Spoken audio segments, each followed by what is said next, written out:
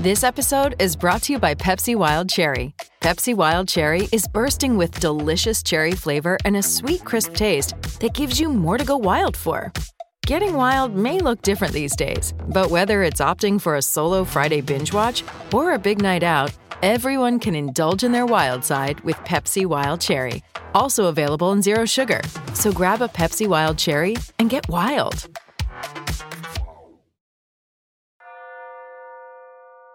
After draws in Perth and Adelaide, the Ashes arrives in Melbourne ahead of the world-famous Boxing Day Test match. England 1 up. A win here secures the series. Except, Happy Christmas, everyone. If we've learned anything by now, it's cricket second, party first. On England cricket tours, you always have a Christmas Day party, and there's always a fancy dress party. Christmas Day is always a Melbourne test, so we were in Melbourne. That's the author Frances Edmonds, on tour with her left-arm spinner of a husband, Phil. If they're normally near the front of the party line, Gladstone Small's not far behind. That was a well-established drills of touring of England going back the ages. When you're aware, the Saturday night socials and the Christmas Day was always on the agenda. Even skipper Mike Gatting's into it. Yeah, well, look, the fancy dress party was fantastic. All the family was out there. The Ashes is a great tour, but actually that Christmas party is just amazing, especially the fancy dress. This bodes well. On that particular day, I don't know what they do nowadays, but the fancy dress, we were all given a letter and we had to dress up according to the letter we were given. You had to put your hand in a hat and pull out a letter. From that letter, we had to concoct a costume that we would turn up to at the luncheon that was put on by the TCCB, as it was in those days. My name is Chris Broad. My letter was K. Z. My letter was Z. I mean, crikey. Oh, I dressed up as a pirate, so I think I must have got a P of some sort. King of Siam, which I don't know why. What do you come as dressed as Z? There was a fancy dress shop in somewhere near the hotel in Melbourne that we all troop along to order our fancy dress outfit to pick up when we came back for that Christmas Day. So Z, I mean, geez. Well, it's I'll tell the story. Philip de Freitas, ex-England cricketer, letter D. So I went into this shop with this letter and I said, mate, what can I use with this letter? He says, mate, well, I haven't got a zebra. I was panicking. D, I can't think of anything, D. So we went to the fancy dress shop, and I remember I went with Gladstone and Lois, his partner then, and I said, D, I'm D, I need a costume for D, you know, and this bloke's looking at me and said, we haven't really got anything for D. And I'm thinking, D, bloody D, can't you get me something? So, I don't know, the only thing I have here is a Zorro. So, no zebra, so I had to be Zorro. The mask, the cape, the full works. And he looked at me and he went, I've got the perfect thing for you. He said, I've got this beautiful red dress. At this stage, I'm looking at him going, what's this bloke on about? And he says, I've got this lovely black wig and I've got size 10.5 heels as well. And he says, look, you know, you're struggling here. Why don't you go as Diana Ross? He was Diana Ross, that's exactly right. He was gorgeous. Wow. Do you know what? She was, I love Frances. She was fantastic. The more and more I think, you know, you look back, it was such a wonderful tour. You know, there was a family atmosphere, you know, and we were very tight and cared about each other. And I was just very, very lucky, and I was experiencing something which I felt was just amazing. And Frances was, you know, she was wonderful. She was wonderful. Yes, I don't know if he did a sort of a secondary career in burlesque or in drag, but he certainly had all the attributes.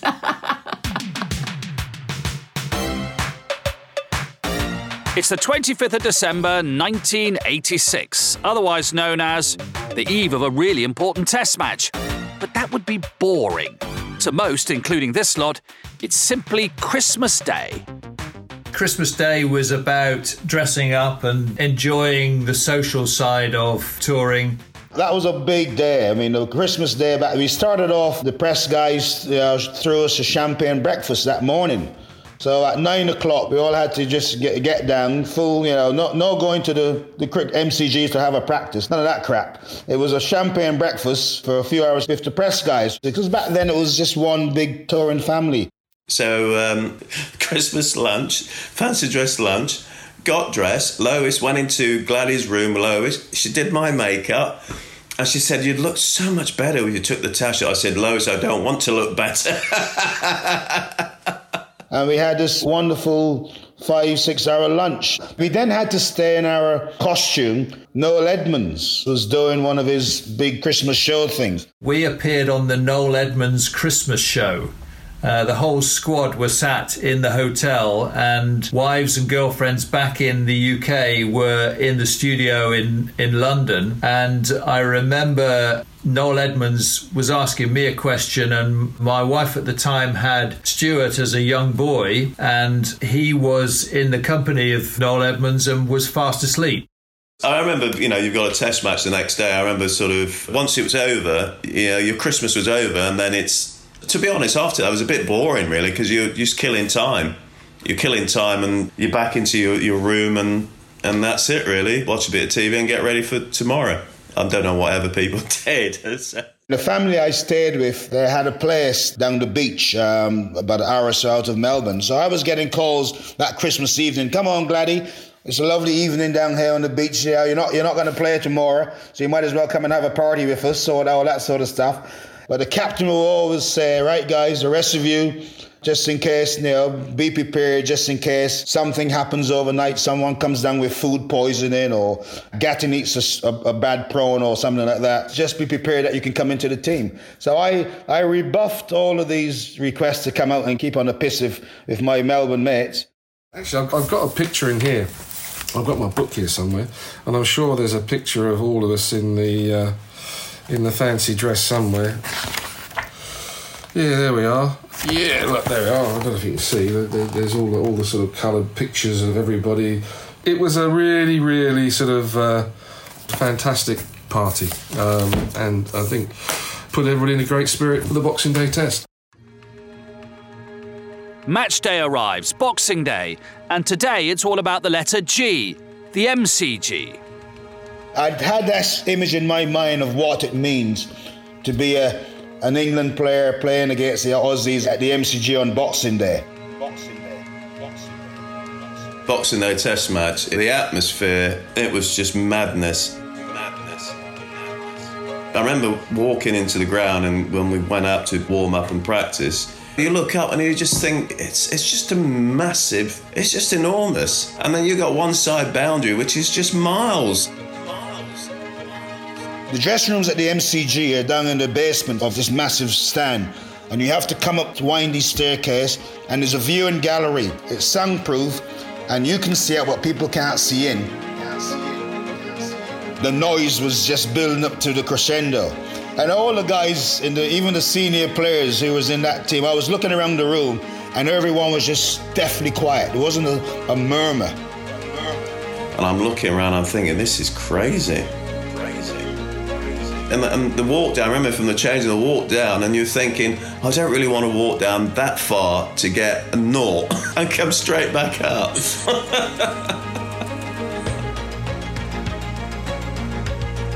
In the history of the Ashes, the Australians have always beaten us. Going back to pre-Bradman and Bradman times. And yes, we've had the odd bit of success against them, but guys, if you can beat them, you will put yourself in amongst a really select bunch of people, because not many England teams have gone to Australia and beaten the Australians.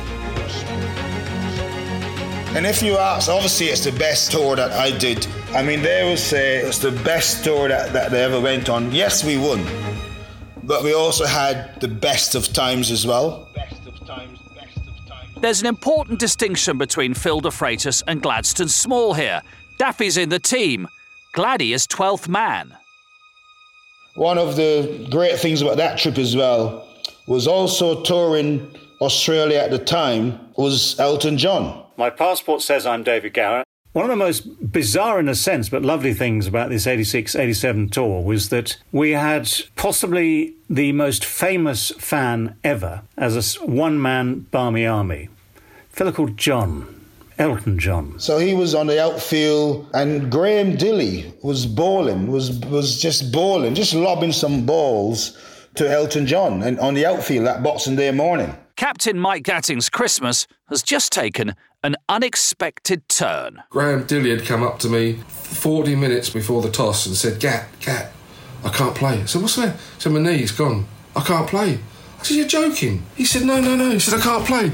I went, oh, my God. So I've sort of gone back in, having just about to have a leisurely stroll out to the middle. Stills just said he can't play. He said, what? So I said, well, it's either Gladstone or Fozzie. I said, well, what do you think? He said, well, what do you think? I said, well, is it Fozzie? Is it Gladdy? Fozzie will think that he's going to get it because he can bat a bit, but Gladdy probably bowled a little bit better, a little bit tidier. Oh, dear, what do we do? I'm in the basement mixing the drinks, because that was one of the duties of a young touring guy. You have duties you got to perform, and hence making the drinks was one of them. And Gat came down to get his blazer on to go toss the coin with Alan Border. And he said, hey, Stoney, Graham Dilley just pulled his hammy, feeling the ball from Elton John. But when I last saw him, that's what he was doing. He was bowling to Elton John in the nets at the MCG. He would have been bowling Elton John in the team room about midnight after having about 3 bottles of red wine, Dill. So I said, all right, we'll go for Gladdy. So you're playing. You've decided that you're playing. So I've gone out there. I'm all of a sudden, my head's all over the place, and I think I've even named Graham Dilley, and I said, "Oh no, not Dill. No, sorry, he's injured." We've got Gladstone. Gladstone Small becomes an England hero in this match. He just doesn't know it yet.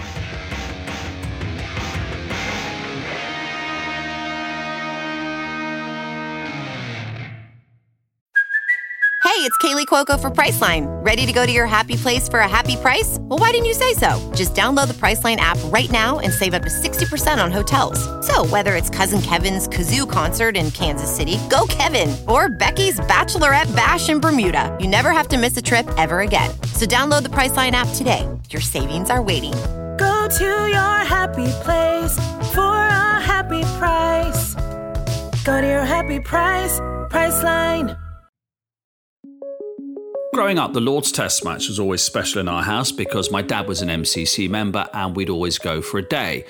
But even as a kid, I knew there was something magical and mystical about the MCG Boxing Day Test match, particularly against England. And in this 86 series on Boxing Day, we went to a friend's house, and from memory, I think they might have had 3 tellies on, because Boxing Day is the start of the Sydney-Hobart yacht race. The next telly had the Australia-Sweden Davis Cup final, which was starting, also being played in Melbourne, and the third had the start of the Boxing Day Test. Fast forward 20 years, and I've had a phone call from BBC Radio to say, we want you to go and cover the Ashes tour. How do you feel about that? Well, I practically drove to Heathrow there and then. And walking up on that Boxing Day in 2006, even though the series had gone, I mean, the MCG, or the G as they call it, it's not cricket ground, it's an extraordinary sporting venue which seems to dominate the skyline of Melbourne. You can almost see it from wherever you are, not quite, but it feels like that. And walking up to it, it was gigantic, it was massive, awe-inspiring. You thought, I'm going to a Boxing Day Test match involving England and Australia.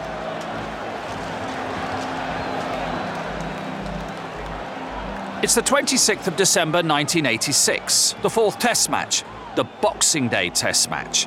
Australia have to win to keep the series alive. Half of Melbourne, it seems, comes out to support Alan Border's stumbling side. I suppose it was one of those, dodging a few bullets here and there. We'd sort of played okay to hang in to a couple of contests there, in Perth and Adelaide, but we weren't playing particularly well. So, there was just signs that there was a little bit of cracks appearing in our demeanour, if you like. No great signs of actually turning things around, actually getting the better of England at that point. So, going to Melbourne, I suppose it's a great festive time of the year. Generally, it's a great test match to be playing in. The families are there, and it's just a good time of the year. But this particular game didn't go too well.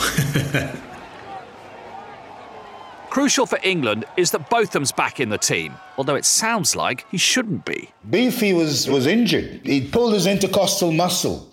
And the intercostal muscle is this little, about the size of a 50-pence coin in his side, in the rib cage. So it's a very hard muscle. You can't do anything. Even breathing is hard work. And so to bowl a cricket ball is not even fathomable. So he just said, listen, guys, we're 1-0 up against Australia with 2 matches to play. There's absolutely no way I'm not going to play this test match. So listen, get the doctor to stick whatever he wants in me. I've had everything else anyway.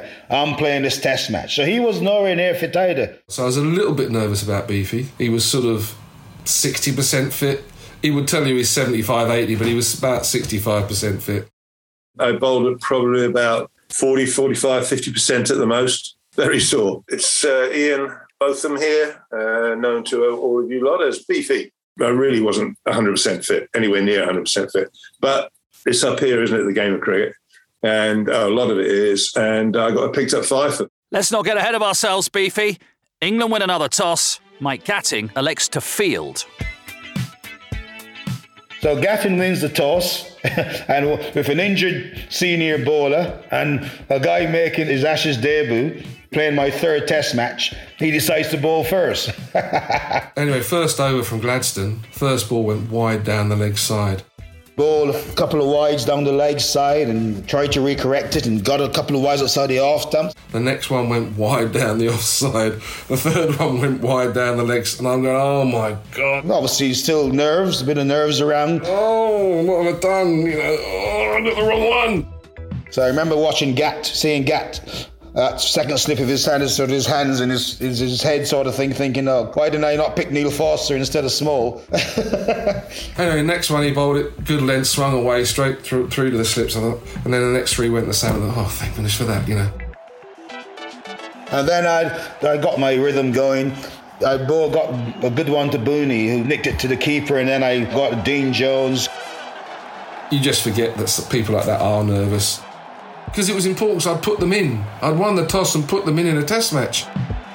And I got half fit both of them, and a guy just come out from doing drinks to actually playing.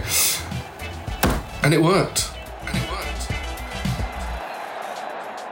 Then all of a sudden, Beefy came on and bowled some of the worst deliveries you'll ever get test wickets. They were really the worst deliveries you'll think that you'll get wickets with. Yeah, he just sort of ambled in and bowled lollygobble bliss bombs, I call them.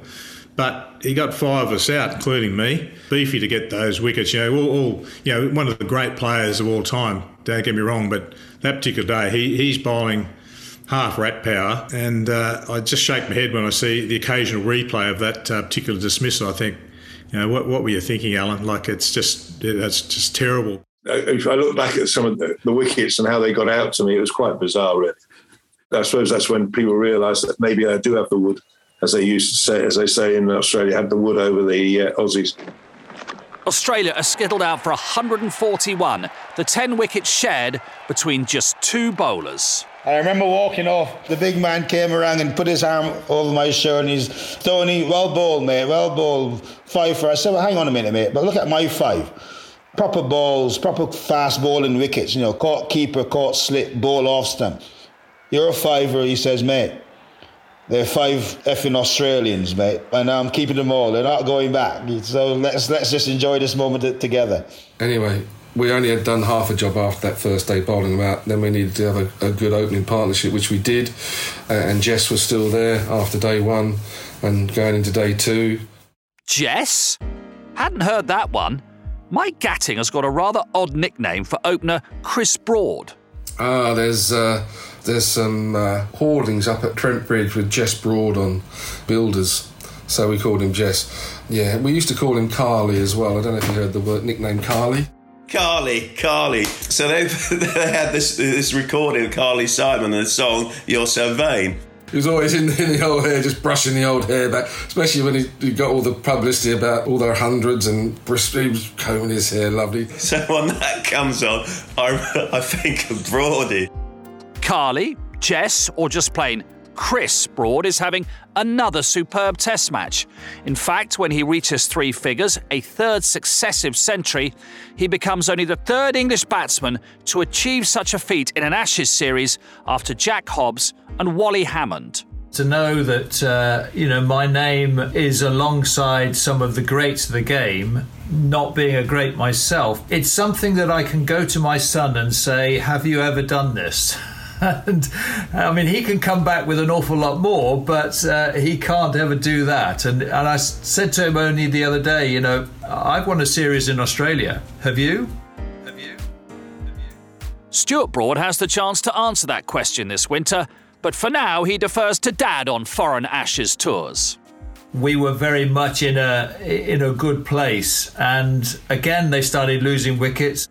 You sort of never give up at that point, but you know you're in serious trouble. You've got to do remarkably well to turn around. Thanks to Broad's 112, England's lead was 208 as Australia started their second innings on day 3. When they fall 2 down with under 50 on the board, enter the home skipper to try to save the match. You look at those first innings runs and they're like gold. If you can sort of control the game a lot more if you've made a decent score first up. And when you make 140 odd in our first innings, I mean, you're staring right down the barrel because the pitch is starting to settle down. Yeah, the writing was on the wall, but we hadn't sort of waved the white flag just yet. Border is the guy he's one of the toughest opponents that I bowl against. I remember once when he played for Essex against Warwickshire, and we had a West Indian quick bowler a guy called Tony Merrick, who was really quick. Border was having a go at him, and Border, as he was, came in really chest out, and Merrick just clogged him on the side of his helmet really hard, and he was down on his haunches, and we all went around concerned for, are you okay? Are you okay? He said, mate, just piss off. Where's my bat? Where's my helmet? And for the next hour, he just took him on. Brilliant contest, and that was Border, a tough competitor. We'd waved the white flag really badly, just insipid performance, and it's a poor display from us. We were talking about AB in the second innings. He started to play really well. He was getting some runs, and we were sort of talking, do we have 3 slips or 2 in a gully? Because he was really playing quite positively, and we were struggling to get through. And we knew once we got him out, that was it. It was going to be finished, and it was so important. So I said, look, let's just have 3 slips, eh? 2 balls later, he's bowled this one, and Embers is standing at third slip. I'm at second. I'm at first, and Beefy at second. And Embers, if it was anybody else, he wouldn't have caught it. It just stuck his hand out, and it was high above his head on his left hand. It just went straight in. End of Test match. AB was out, and that was it. Embers takes the flying catch. John Embry. Whether him, Jack Richards, or Ian Botham, this was typical of England's brilliant fielding. The fielding, the standards we set. I don't remember us dropping a catch. I do not remember a catch going down. That doesn't happen very often. And if we did drop one, it must have been the one, because I don't remember any of them. And normally you can sit back on a tour and think, if only we did that. If we'd have done this, it would have held on to that. But I don't remember us dropping anything in the Test series. Embry, along with his spin partner Phil Edmonds, are unsung heroes. Between them, they take the final 4 wickets of this 4th Test match, with a little help from the star of this show, Zorro himself, Gladstone Small. It was magnificent because he not only got to the fifer and whatever and bowled really well, got a few important runs, but he actually took the last catch out at deep square leg off Philip Edmonds to win the game. Edmonds, who was very pedantic about his field setting, I was on the sweep behind square leg. He kept telling me, move round, get squarer.